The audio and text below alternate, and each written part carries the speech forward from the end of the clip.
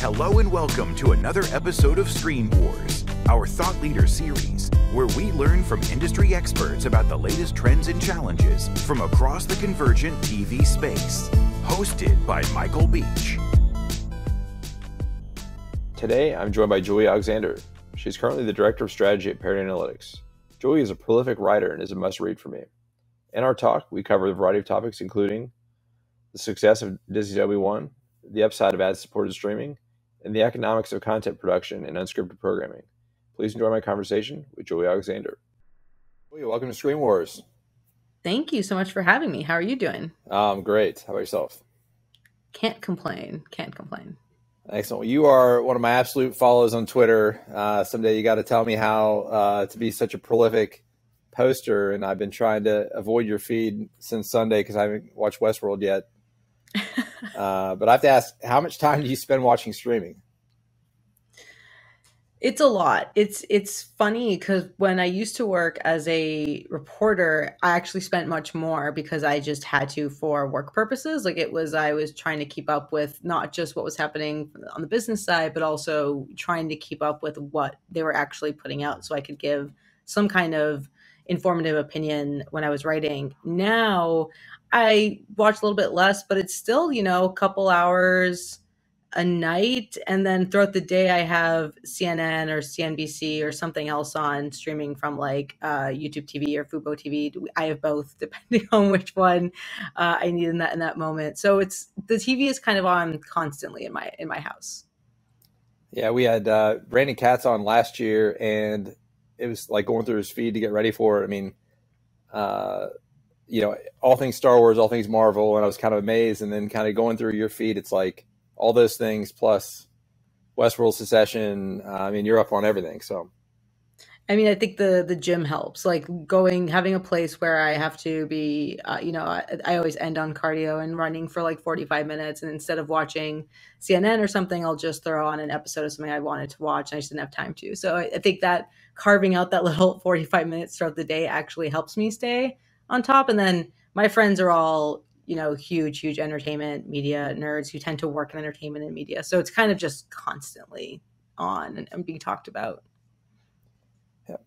Well, I'd love to get some backstory on Parrot Analytics' current kind of day job today, and then kind of how you ended up there. I know you've had several stops along the way. Yeah, so I'm currently the Director of Strategy at Parrot Analytics. I will have been here, it'll be a year actually in a week or so, week and a half. So what my job is I specifically work with our clients, whose I won't get into, but I help them kind of figure out or help them contemplate their strategic roadmap as they think about everything from content acquisition and content licensing to distribution to partnering with other potential brands and third-party partners, and kind of just thinking about how they want to grow and retain their user base, both in the US, but also especially globally within EMEA, within APAC, within LATAM. And Parrot Analytics specifically takes this theory of, which I really love, which is this idea that we used to think of entertainment and media in silos. We used to think of it in terms of this was television and this was film and this was gaming and this was user-generated content and this was books or publishing or whatever it might be. And now the way I like to think of it is those are all little gateways into a larger supernova of online content, right? And it's great. We're recording this on the 15-year anniversary of the iPhone, and I've been thinking a lot about the iPhone and kind of what that did irrevocably for content and entertainment and how we, why and how we consume content the way we do and our relationship to it. And so all of that is a long way of saying that we exist within this attention economy where the idea of the value of a show is no longer just how many viewers did it get, within the 8 o'clock to 9 o'clock prime time spot so that the advertisers are happy. The question is, what is the significance of someone's relationship to one or two shows on your platform that is going to, be the main reason that they spend $15 a month or that they'll spend $17 a month if you asked for it in order to have access to those shows, or the films, or how do they view certain talent? And that's why they want to be able to sign up for something. And the economics of the attention economy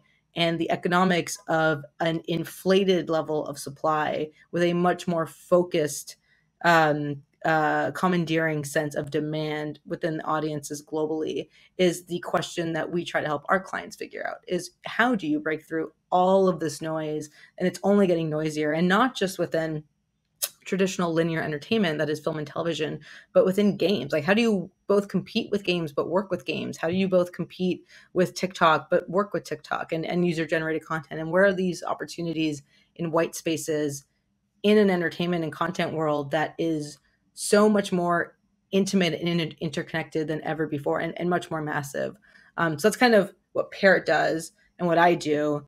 And to answer your question very briefly about how I came here, I spent a decade working in media, as a writer, then as a kind of content strategist for Vox Media, Vice Media, Ziff Davis, a couple of other ones. But I started off with the Toronto Sun, where I grew up, and back in Toronto, Canada. Um, and I really, really loved it. And then at some point, I became really obsessed with Disney, and not in the sense that I feel maybe a lot of other people become obsessed with Disney, which is the content, which is great, or the parks or whatever it might be.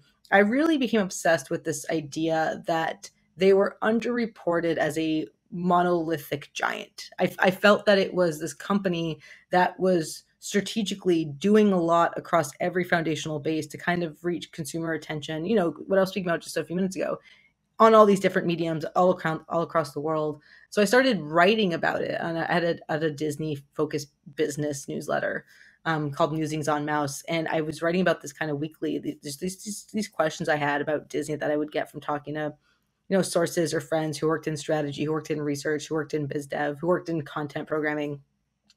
And about a year into that, maybe a little bit under a year, I started getting emails from different people at different companies who are now working with companies that are our clients at Parrot. And they would say things like, companies will pay you to do this. Like, this is like the questions you're asking, the data you're looking into, the answers you're trying to figure out is what we pay people to do. And so I started thinking, like, as much as I really loved media, and that was a big part of my life, and that was a big part of my identity, I really wanted to get into the other side of it and move towards the biz dev and the strategy side, and really try to figure out the answer to those questions without having to report on it, and be giving access to data that I wasn't going to get as a reporter, at least at the level of reporting I was doing. I'm sure a great reporter like Lucas Shaw might be able to get that data, but I was not getting that data.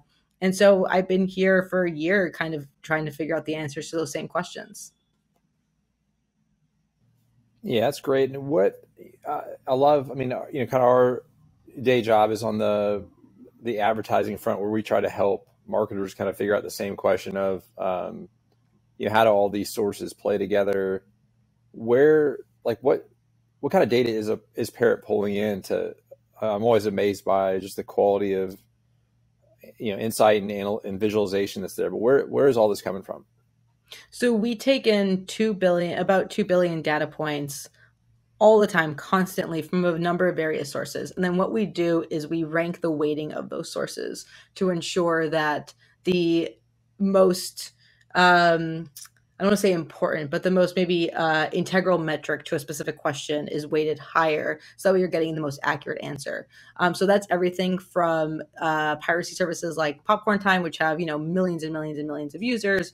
And the reason that we look at that specifically is because I think in the U.S. it's so easy to be U.S. focused and be like, whatever is happening here is that's the main answer. And although American companies obviously do need to be thinking about that, and the U.S. is a large market, a lot of these shows are not available internationally. A lot of these movies that are being produced are not available internationally, or if they are, they're being rolled out slowly. And so we work with a lot of clients who are in, Europe, who are in Asia, who we're based, our headquarters is New Zealand. Like, we have a very global focus on this. And so when we look at some of the piracy stuff, or some of the, kind of user shared film and television, we get really interesting data points about actual consumption patterns outside of these streaming services, because we don't get direct data from the streaming services and neither does Nielsen per se, but they kind of have access to something. So everyone in the I call it, kind of race to figure out the metrics of streaming, everyone has their own different data points. But so we start there.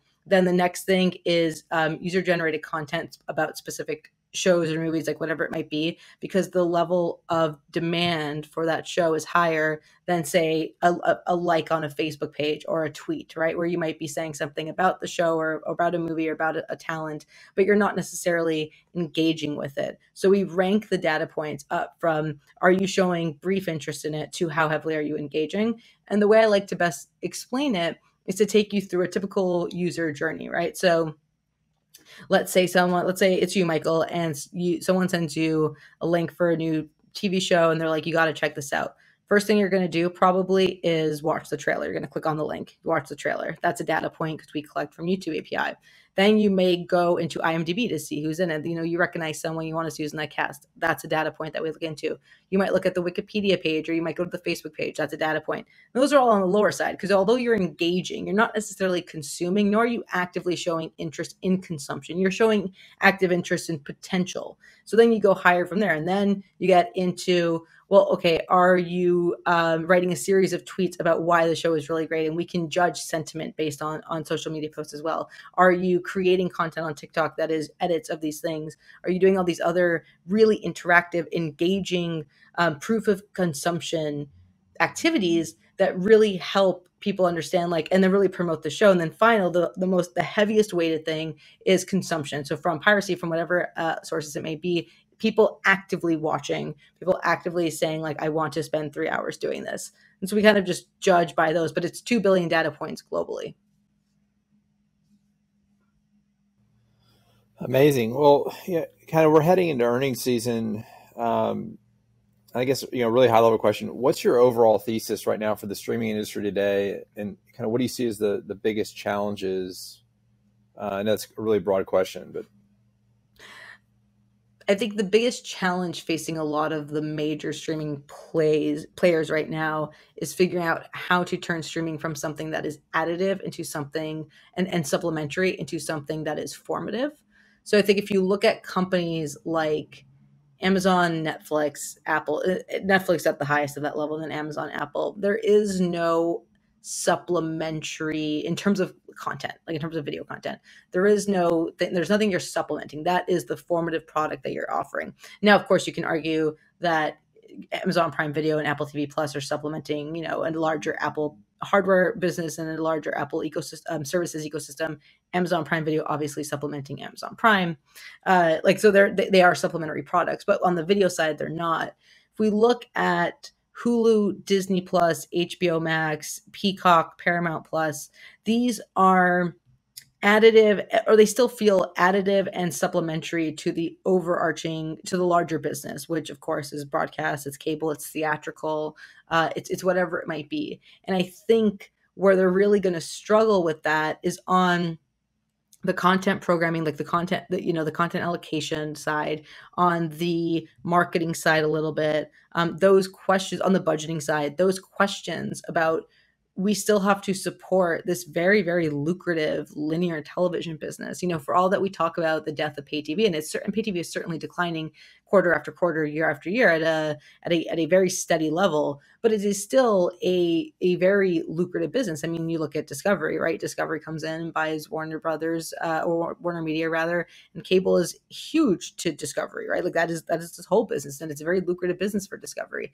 And so I think there's this question of, how do you support that system while also investing heavily in streaming? And how do you not take from that system to pour strictly into streaming? Because you still have to pay, you still have to reward, and you still have to support that system. So I think there's this misunderstanding that if you look at a huge conglomerate, let's use Warner Brothers Discovery. If you look at a company like that, I think there's a huge misconception that they can make all their money in linear and then just invest it into streaming and go cool, we made money off these deals on TNT or whatever it might be, the revenue on TNT, the revenue on TBS, the revenue that we made on all the Discovery side of things. Let's just pour that into whatever HBO Max, Discovery Plus product ends up being. And you can't, because you still have to support that. You still have to make deals in that space. You're still fighting for sports rights. You're still doing all these other things. Advertisers still want to be there. And as much as advertisers also want to be on HBO Max, there's a healthy audience on cable that they still obviously want to reach. And so I think the promise to the street, if you take a company like Disney, the promise to the street is we're going to grow our Disney Plus subscribers, by 2, 3 multiple times the multiples, which is a wild growth to project, by fiscal year 2024, which is a wild growth to project to the street. And it's a way to say, like, we want you to know we're invested heavily into this, quote unquote colloquial streaming war, and we are in it to win it. But at the same time, if we look at where the vast majority of Disney's revenue comes from, and if we look at where the vast majority of Disney spend is on the content side, like, it's not Disney Plus, right? It's that Disney Plus is a part of it. It is a supplementary part of it. And I think what is really going to be affecting the earnings, which is just a conversation, right, about the street's reaction to financials more than anything else, is this question of how long do you think until that flips? And that answer could be as simple as like 7-8 years. That answer could be like 15 years. Like that answer, we don't know that answer because we don't know necessarily when all these companies internally are saying, okay, this many pay TV subscribers are finally no longer, we no longer count them. They're not there anymore. Now we can switch our full priority to this service. I think that's something you won't see necessarily on the Netflix, Amazon, Apple side. They can kind of operate as they are because those products are the main products for the video content side. And for Netflix, of course, it's their only product.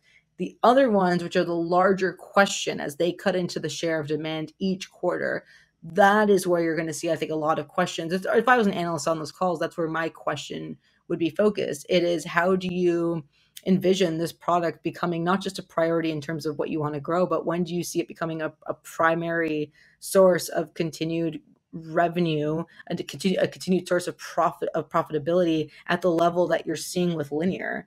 And until we know when that change happens, I mean, why would they stop supporting linear, right? Like Disney just paid $75 million for the rights to F1, which was like 15 times what they spent in 2019, and the majority of those games, or those races rather, are going to live on ESPN linear, right? Like they're gonna be on linear. That's not an ESPN Plus play. It's not an ESPN standalone package for streaming play. That is an ESPN linear. We have a strong cable affiliate fee that we can charge. F1 wants to be there. That's what we're focused on. So I think that's would be my main question heading into earnings. Yeah, we look at advertising. We wrote about this a little bit last week, but when you look at the delta between ad minutes per hour, right? 75% fewer ad minutes per hour, but then you look at the CPM they're charging. Maybe they're getting 10 or 20% higher CPMs on streaming. That math doesn't work, right? Because you've got to get at least the same revenue per hour on streaming as you do on linear for that kind of trade to work.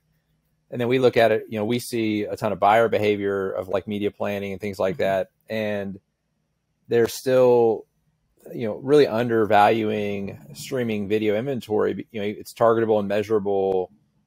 And so for us, it's like interesting because you just see, you're like, this model won't work unless these people are willing to pay, 3 or 4 times per unit what they pay on, for kind of this mass reach product they get on linear. It's just really fascinating to see. Well, and I think to your exact point, it's almost ironic, right? Because what you're saying with the linear advertising is that you're going to get a wider reach. Like you're just going to naturally have a wider reach. There are naturally more people watching across the board, theoretically, on broadcast and then cable than there are on individual streaming services within the US, theoretically, right? If we look at the 77 million versus the 80 million, if you kind of look at that. But to your point exactly, those aren't targetable ads. What we get with streaming is very, very, very specific audience demographic profiles. You get very, very specific innate understanding of what audiences are consuming, how long they're consuming it, when they consume it, where they consume it, which is something that you don't necessarily get with the current system on linear. But I do think, and the other thing too is like there's all these questions about the advertising play on Netflix and what does it mean? I think a lot of people forget that the ARPU for Hulu is like one of the highest in the industry. Like the ARPU is like $12.88 or $12.77 as of Q2 for Disney 2022.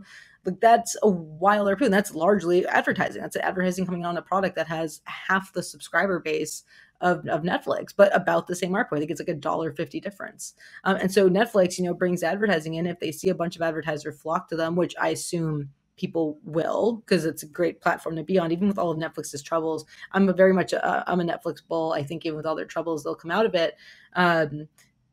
that's a great place for advertisers to be in, just in terms of, again, all that information plus the size of that audience. That size of the audience is like 75 million or 75 million subscribers in the US, in UCAN alone. And there's at last count, 80 million paid TV households, maybe a little bit less than that. Like that's a great place to be if you are an advertiser and you're thinking about that kind of one-to-one relationship of the reach of the growth potential, but you're not going to get the direct targetability that you are going to get on streaming. And so I think as we see advertisers really kind of move over to the space, and we see it happening with things like Pluto TV, we see it happen with Freevee, we see it happening with Zumo. I think as we see more of those play out on the major streaming services, and as the advertisers really start to kind of move over, we'll start to see changes in how companies then approach their streaming services and how they go to make those, again, not just a priority, but like an actual primary source of continued investment and revenue and profitability. And I think until then, and that's going to be sooner than the other thing we were just talking about, that because it's happening now, and I think that will open up a lot of really interesting conversations and dialogue just about what the future of streaming looks like. Because the future of streaming, if you asked people 2-3 years ago what the future of streaming looked like based on what we knew, it wasn't necessarily advertising. I mean, a lot of people in this industry said it's going to be ads. I know myself did. I know Alex Sherman at CNBC did. I think Lucas definitely mentioned. So I think Lucas Shaw over at Bloomberg brought up like advertising kind of seems inevitable. I could be wrong about that. There's an analyst, of course, and industry people are like, this is only going to go the way of ads. The whole joke is that we're just recreating cable, but in a much more fractured landscape. We're just taking the power away from one company, giving it to another. But that was the whole, the promise of streaming for us, right, was the a la carte option. It was this way to get away from the cable bundle. And now we're kind of being pushed back into the cable bundle via consolidation that is out of our control, via brand partnerships and third-party partnerships.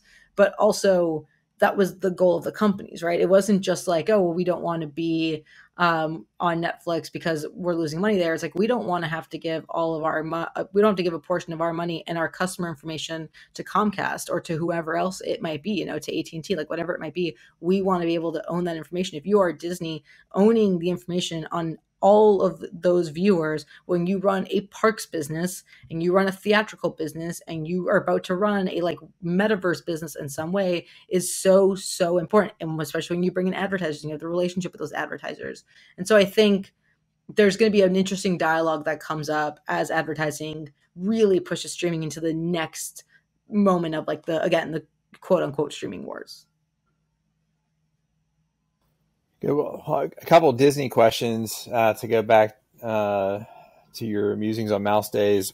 I guess first, what is your kind of quick take on the Bob Chapek extension? Yeah, I feel like that's the question. So, I mean, Chapek's a long-term parks guy, which actually, is not necessarily the wrong person to have in the seat right now. He's a big data guy, big data guy, kind of like Zaslav over at Warner Brothers, big believer in like we can use data to really make a lot of better decisions. And on the one hand, he's probably right. And on the other hand, the expression I always like to use is that data is a lighthouse. It can show you the treacherous path to not go down, and it can also show you a bunch of really great opportune pathways that you didn't even know existed, and you can go down and find the best way out. But the lighthouse only really works if the ship and the captain on that ship can guide that boat safely into the harbor so that people want to get on the boat again, so that they trust him or her. And that ship captain in this analogy is your Kevin Feige, your Casey Bloys, your John Landgraf. It is your creative executives who have the creative ability to say, like, I know what a good show is, I know what a good film is, and that's how we, build our brand. Like, we're content people first and foremost. So I think Chapek has issues on that end. I think Chapek does not have the talent relationships that a lot of other CEOs might have. Zaslav has, for example, just kind of go back between those two. And Hollywood is an industry almost more than any other industry that is entirely built on relationships, especially when you're dealing with creatives. And creatives are brilliant, stunning people, but they can also be a little neurotic. And I say that as a creative, like I say that as someone who considers himself a creative, and I was a writer for nearly a decade. And I think managing those relationships and knowing how to be a people person with different groups of people at a high level is something that he should learn how to do. But on the other side of it, the thing that really doesn't get brought up with Chapek, because there's so much negative PR that he's had to navigate, is like he's been great for the company's business. Like Disney is doing extremely well. You would not know this looking at the stock price of Disney. But if we look at kind of what that company has done quarter after quarter since the pandemic hit, which is when he came in as a CEO, he's managed to navigate them through the pandemic. When he, as in terms of overseeing streaming, Disney Plus is the second largest streaming service in the world, like on a mainstream level. It's growing at an exponential rate. If we look at what he's doing at the parks business is back to booming. If we look at what's happening with DMED across the board, which is Disney Media and distribution, which Kareem Daniels oversees. Like if we look at what's happening on the linear and broadcast side, it's going great. I think theatrical is another iffy question with Chapek about how he figures that out. And I think that's where he really needs to listen to his deputies. But all this is a long rambling way of saying that in terms of what a CEO should be doing for Disney, which is providing the best value to shareholders and to investors, he's great, right? Like he's doing his job, and he's doing it 2 years into it. He's still fresh to it, and with with two large clouds hanging over his head. One, the pandemic, the macroeconomic reality that we're in right now, the negative PR, like the constant, bad luck headlines that kind of keep coming in. And on the other hand, the other cloud that hangs over him is Bob Iger, right? Like no matter who followed Bob Iger, it would have been extremely tough. Whether it had been Bob Chapek or whether it had been, Kevin Mayer, who oversaw Disney, was rumored to potentially take over for Bob Iger. That's a tough act to follow. It's one of the most beloved CEOs in modern history. And we don't really like CEOs as a group of humans. We tend to not trust them. Few exceptions, right? Steve Jobs, Bob Iger. Like there are some where you're just kind of like, that's tough. That's a tough act to follow. It was a tough act for Tim Cook to follow when he kind of came into it. And I bring those two up because I think they're very similar. I think what you had with Iger and Jobs are these creative, extremely charming, extremely innovative, extremely intelligent visionaries who came into a company, or in terms of Jobs' case, created a company that really landed with this universal love from customers, like a love for a company and a love for its products and a love for its content that goes beyond what so many other companies can do. And then who came in to replace them were operational wizards, right? They brought in operational people. They brought in Tim Cook, who is a genius in his own way and will go down as one of the best CEOs at Apple, if only because of what he's managed to do for that company in terms of profitability, and his understanding that he needed to pivot away from hardware at a point where he needed to pivot away. And you go look at someone like Chapek, and Chapek's kind of pushing Disney into this forefront of whatever metaverse future it is, the streaming future, the online internet future, all that.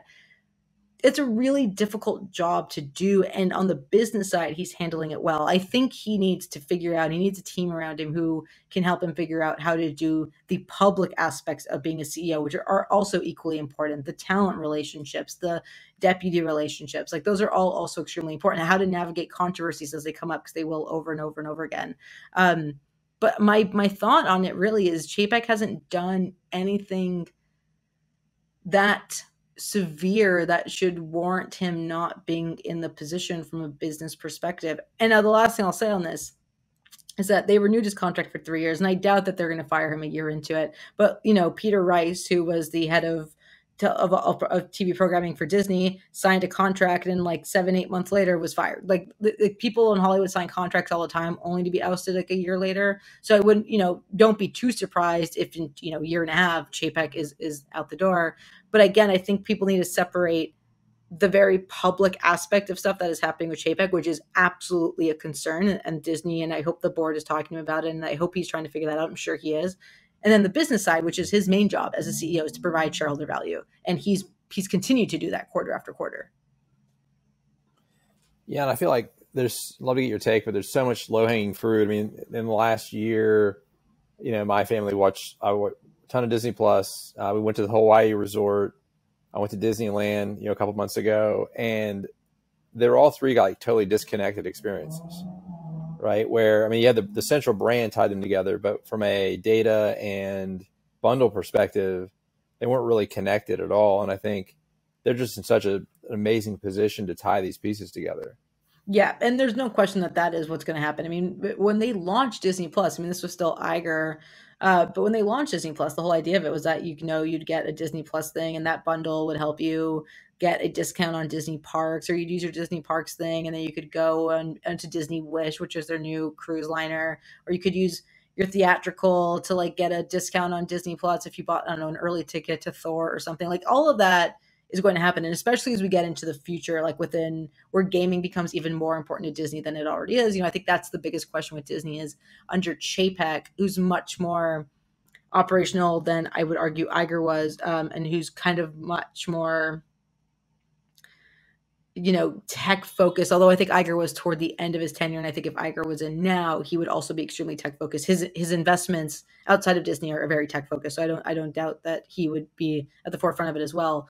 But is this question about do you go back to trying to own games and making games, right? That was the biggest failure under Iger was video games. It was like they couldn't figure out how to make, publish, and distribute video games a way successfully, and so they stopped. Right? They licensed. They partnered with EA. They partnered with Epic. They partner with all these other different really great games makers with Lego who can say like, we're going to make the game and we will publish it, and that's our end. You just, we'll pay for the rights to Kylo Ren, or we'll pay for the rights to Captain America, or whatever it might be. But the end goal for Disney is always to have everything user connected. It is this idea of like, you will live in this world where there's almost like a Disney currency, and that Disney currency becomes part of your almost weekly currency, or your daily currency, or monthly currency. And that data that gets shared even more in an interconnected way helps them make even better business development decisions, and not necessarily programming decisions, but distribution decisions, and all of that helps Disney scale again at in its next kind of iteration of the company. But I think there are a lot of things that have to happen first. The term I use a lot, I have a different podcast that I host, and on the term I use a lot when we talk about why don't these companies do certain things yet, is that I think a lot of them are still very much in triage mode. They're still very much in like, does the streaming service work if you're HBO Max? Like, is it actually functional? Cool. Once we figure that out, we can get to the next question. I think if you're Disney, there's triage mode across theatrical. There's triage mode across the personnel. There's triage mode with streaming. How do we ensure that this is like the best quality that we can make this product, and that it makes people want to, what's our counter programming strategy, what's our distribution strategy? Like all of those things are much more important than or not, I want to say much more important, I take that back, but are just as important as the interconnectivity of all the different Disney products. And so they will get there, and it will happen. Like you'll see things roll out, and then they'll start interconnecting it, and that's always been the goal. Disney Plus was to own that relationship with customers. It was to own and make revenue off their own content, rather than like making revenue off of selling their content or licensing their content to others. And it's to connect all of their different verticals in a way that is centered on data, right, on user information. So I think we'll see it happen in the next year, if not sooner. But I still think that company is very much in triage mode, like every other company is right now. All right, last Disney question, and I think I hit the home run and got my 9-year-old daughter is obsessed with Star Wars, so no spoilers. Nice. We haven't watched the finale yet while she's been at camp, but Obi-Wan a win for Disney? It's a good question. No spoilers. Is Obi-Wan a win for Disney? I mean, in terms of like engagement, yes. Like straight up, yeah. Like there's a lot of people who tuned into Obi-Wan. It was mostly positive sentiment across the board. It brought back beloved characters. It kind of gave, I think, fans of the original prequels the ability to kind of reconnect with these characters that they didn't think they would maybe ever see again on live action. And they were able to do it from the comfort of their home week after week. So in terms of that win, the larger overarching question about Obi-Wan belongs to this umbrella of questions about what is Star Wars at this point. And I think my criticism of Star Wars has always been, it is the largest sandbox in the entertainment sphere. There's so much you can do with Star Wars. And for some reason, under the current guidance of Lucasfilm's creative teams, they are tethered to the Skywalkers, and they're tethered to Tatooine, and they're tethered to this like conservative approach to the franchise. And I think what Star Wars really needs, which unfortunately on Disney Plus it won't have a chance to do because it's such a foundational source of why people subscribe to that streaming service, is what they're doing on the film side, which is take a few years and like really figure out what is the next generation of Star Wars beyond these characters that and these very specific planets that we're trying to reiterate generation after generation after generation as still having the same kind of hold that they once did. And when I was growing up, I remember being 4 or 5 and in the 90s, and my dad showed me episode 4. Like we watched New Hope, and then we watched Empire, and then we watched oh my god, why am I forgetting episode 6? But episode 6, Return of the Jedi. I remember watching those and being like, oh, these are cool. Like I liked them as a kid, but I wasn't in love with them. And then episode 1, 2, 3 came out. I was the right age for it. And I was like, oh, this is my Star Wars. Like, this is the Star Wars that I love. And then the Clone Wars, the animated series, was really what made me fall in love with Star Wars. And then you have the new generation who kind of come in and they're like, Rey's my character, Finn's my character, Poe and Kylo, and that's great. But all of it continuously ties back to the Skywalkers. And so you're kind of like, okay, well, I'm going to watch these older movies. But I think for a lot of kids today, those older movies do not hold up for them that the way the new ones do it. They're just used to a very high caliber level of like visual effects and what's happening. And it's hard, I think, for younger kids to sometimes sit through those movies. Not all the time, but sometimes. And I think for what Star Wars, what is successful for Star Wars, I have a list of criteria for successful franchise development that I came up with for a few of our clients. And the thing about Star Wars is, how do you move it into the next generation without necessarily having to tie it back constantly to the first generation? And how do you do this within different mediums and within different genres? So that way you create different entry points for people to come into and then explore within it themselves. So I think for Obi-Wan, I enjoyed Obi-Wan, but like my question was really, what is the goal of this show? Because is the goal of the show to expand the Star Wars user base? It's not necessarily going to do that. It's not going to. You really are. You're going to attract fans who are very much into the prequels. Is this show going to lead to a massive jump in subscribers? Probably not, because people who are coming in to watch Disney Plus for Star Wars already have Disney Plus. Is this show going to retain customers? Probably. Like, it's probably a great retention play. Like, oh, I was going to cancel, but now I want to watch Obi-Wan and Anakin kind of fight again, or whatever it might be. And so I think strategically, the question about Star Wars is like, what is its primary goal on Disney Plus at this point? And then creatively, what is its primary goal for this new generation, the generation now that actually came up after episode 7, 8, 9, like this generation now? Like, how do you make Star Wars appeal to them in a way that doesn't tie back to Luke and Leia and Han, and in a way that takes advantage of all of the different types of mediums and genres and technological capabilities? And I think that's where Obi-Wan really failed for me. And I think that is the ultimate question I have about Star Wars. And so, for Disney, it's a win in terms of like what it was engaged with. People I'm sure it retained subscribers. I'm sure they saw a little bump in subscribers for it. People who may have canceled, or people who finally signed up for it, whatever it might be. But is it a win for for their strategy? For the next decade. I don't know what else it did for Lucasfilm and for Disney Plus, other than give them something to put on Disney Plus for 4 or 5 weeks that could compete with Netflix and HBO Max and the others. So I don't know. I think for me, it won for the moment, but it did not win the race. All right, shifting gears, I got one more content question, and I saw that Parrot put out a kind of ranking of reality and kind of unscripted shows. And we were talking earlier about Discovery, and something I've been thinking a lot about is that the intersection of unscripted shows or unscripted reality shows really punch above their weight when you kind of factor in the share of viewership versus the overall cost to produce. Is that kind of the right way to look at it? Yeah. I mean, so I think unscripted is, here's a great example for unscripted and what the power of unscripted can do for a lot of these services. So unscripted, as you know, Michael, I know, very cheap to produce compared to live action drama, live action comedy that are scripted.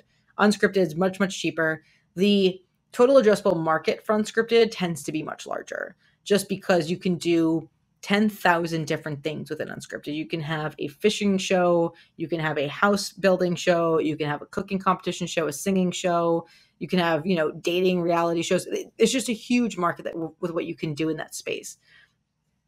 But what's even better about Unscripted, in my opinion, is that if we look at what Netflix is doing with Squid Game, it is an easy way to capitalize on a potential franchise and expand it past its original audience without necessarily harming the first part, because it's so different. So Netflix puts out Squid Game, one of their biggest shows of all time, if not their biggest show of all time, I think still. It's huge success for them critically. It's like opened up the doors for people to watch South Korean content. Like, it's a massive win. Netflix now has this opportunity to create a franchise. In order to create a franchise, you cannot have that much time in between installments. Like, you got to kind of keep people's attention. The attention is very short. Demand is even smaller when we think about the oversaturation of supply. Demand is even smaller, so you have to keep on them. We know that they've renewed Squid Game for season 2, but that's not going to land until next year earliest, if not 2024, right? That's a long time for people to go and find something else to get obsessed over. So by the time Squid Game comes back, they're like, I'm going to watch it, but I don't know if I'm going to necessarily be into it. So Netflix goes, okay, what if we do a reality show that is, yes, like quintessentially ironic because of the whole purpose, the whole concept of the original show's message. But we're doing a reality show where they can win $4.3 million, which is one of the largest prize pools in reality show history. And they're going to reenact the games they had to do, the challenges they had to do on the show. It's an easy win. People will tune into it, and people who weren't into Squid Game but like the idea of this type of competition reality show are going to tune into it, and then they might go watch the original Squid Game. So that's one aspect of Unscripted, where Unscripted really acts as a core way to build upon the audiences you have in your other genres and keep them engaged as you build out the franchise. And they take less time to film, less time to edit, they take less time to produce, and they're cheaper. So it's a really great revenue play. On the other side of it, though, to your point about Discovery, when we think about all these companies, or not all these companies, but if we think about the top 3 or 4 trying to build 4-quadrant services where you've got male, female, above 25, below 25, Unscripted appeals to almost all 4 of those demographics. It's like different unscripted programming. But in order to really ensure that you kind of have enough supplementary content on top of the prestige dramas and the big comedies that you're going to do, and whatever else might be, the sci-fi and the fantasy stuff that's costing you $120 million a season, the unscripted stuff is what is going to what's going to get them to stay. They're going to come in, they're going to watch House of the Dragon. They're going to come in, they're going to watch The Dropout, whatever it might be. They're going to come in, they're going to watch Obi-Wan. Those things are finished within the span of 4 weeks or the span of 8 weeks, or they're finished within the span of a weekend. If you're on Netflix or if you're on Amazon, it's a binge drop. What is then keeping them there? What is the incentive to get them to open the app every single day otherwise? It's not necessarily going to be another big premium show. It might be, but what is going to get them to open up are 2 things. One is library programming, which is Friends, it's Seinfeld, it's The Office. It is, that's why they have extremely low decay rate. Decay rate just refers to as the shortening or the lessening of demand in between a show's season. So what, you end up losing viewers or you end up losing demand as a show is off season. That just makes sense. What is the decay rate? Sitcoms tend to have much lower decay rate because people come back to it. Think of New Girl. People come back to it all the time. The other thing is unscripted programming. It is reality. It is competition, and people will come back to that and they watch it over and over and over again, or they start it, or they're involved in it. There's worlds like The Real Housewives, and they're going to do all 8 or 9 different series. They're going to do all the seasons. It's a great way to retain your customers' interest and engage with them for a fraction of the cost that you're going to do on the premium drama and scripted comedy side. And so that's why we're seeing a lot more of it. If it wasn't working, the companies wouldn't do it, but it continuously works, and it will continue to work going forward because the total addressable market for unscripted, I would argue, is much larger globally than the total addressable market for like scripted series genre by genre. Yeah, I feel like remember back to the first time I saw Survivor, and it was like, kind of dating myself here, but it was so different. And then I looked up like a year later, and it seemed like every show on broadcast TV was reality because they figured out like the low cost. And I feel like it's almost happening in streaming now to a certain extent. I mean, do you see a limit to that, or is everyone going to go, that's like the shortest hit for the least amount of content spend, and we're going to almost see like an overcorrection that way? That's a great question. I think if you had asked me this question a year and a half ago, I would have had a different answer. Advertising changes everything, right? If we think about why, I had someone ask me this question. They said, why haven't we gotten like a Law and Order on Netflix? Like, why isn't there a show that's running for like 14 seasons that creates 3 other Law and Order spinoffs that runs for like 14 seasons, like whatever it might be? And I said, well, if you think about the economics of linear television, what did a show have to do? A show had to bring in viewers, and they had to bring in enough viewers that they had a decent rating that the advertisers liked. And then the advertisers went, we'll be in the 8 o'clock spot, we'll be in the 9 o'clock spot. We want to be on this show specifically. We really like it. So you get shows that can run, 5, 6, 7 seasons, and they get syndicated, and there's additional revenue. And at that point, it's like paying for itself. And so you have these shows that run forever, because it's like the advertising and the syndication model allow the economics of those types of shows to really flourish. Now, not all of them, of course. We all remember Pilot Season, or if people are too young to remember, Pilot Season was a thing where networks ordered 40 shows and they axed like 35 of them.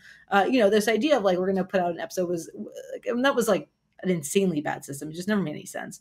But the shows that could thrive when they came out could run for quite a few seasons. And think about what the CW did, right? And the CW could have shows that ran for 8 seasons, even if the viewership was not necessarily that high, because they had some advertising and they could sell to international markets. And like that paid for it. And they were just happy to keep it going because there was demand for it. So they just kept doing it.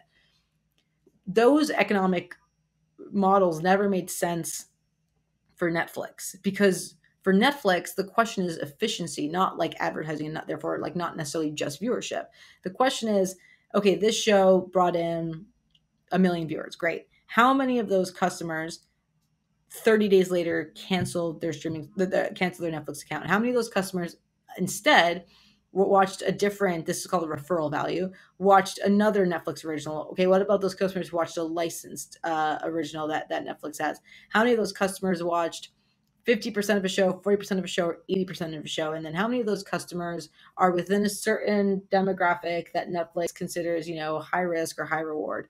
All of those equal an efficiency point. And the efficiency point is really what generates Netflix's idea of, okay, this is very valuable to us, or this is something that we don't necessarily want to continue investing in. And because we don't have advertisers saying, actually, I'm specifically trying to target young men or like older men over the age of 50, for Netflix, there's no reason to say, okay, well, let's do another season because, this advertiser wants to be here and they're committed to putting their ads on it, or whatever it might be.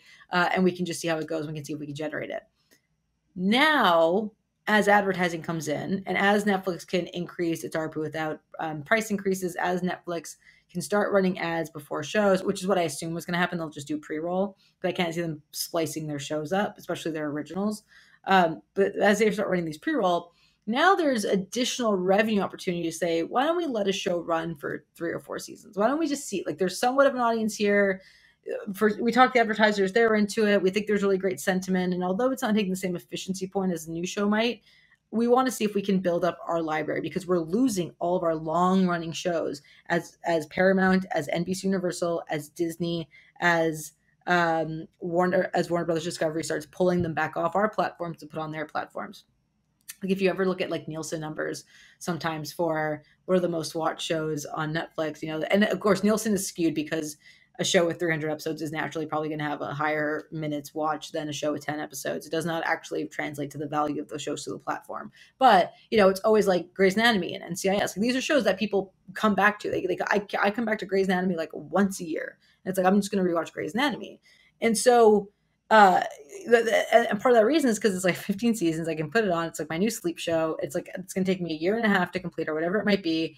And then I can move on to something else, but I really want to have one of those long running shows, and Netflix doesn't have any. Because for the longest time, Netflix's efficiency metric never made sense for a lot of these shows to run 8, 9 seasons.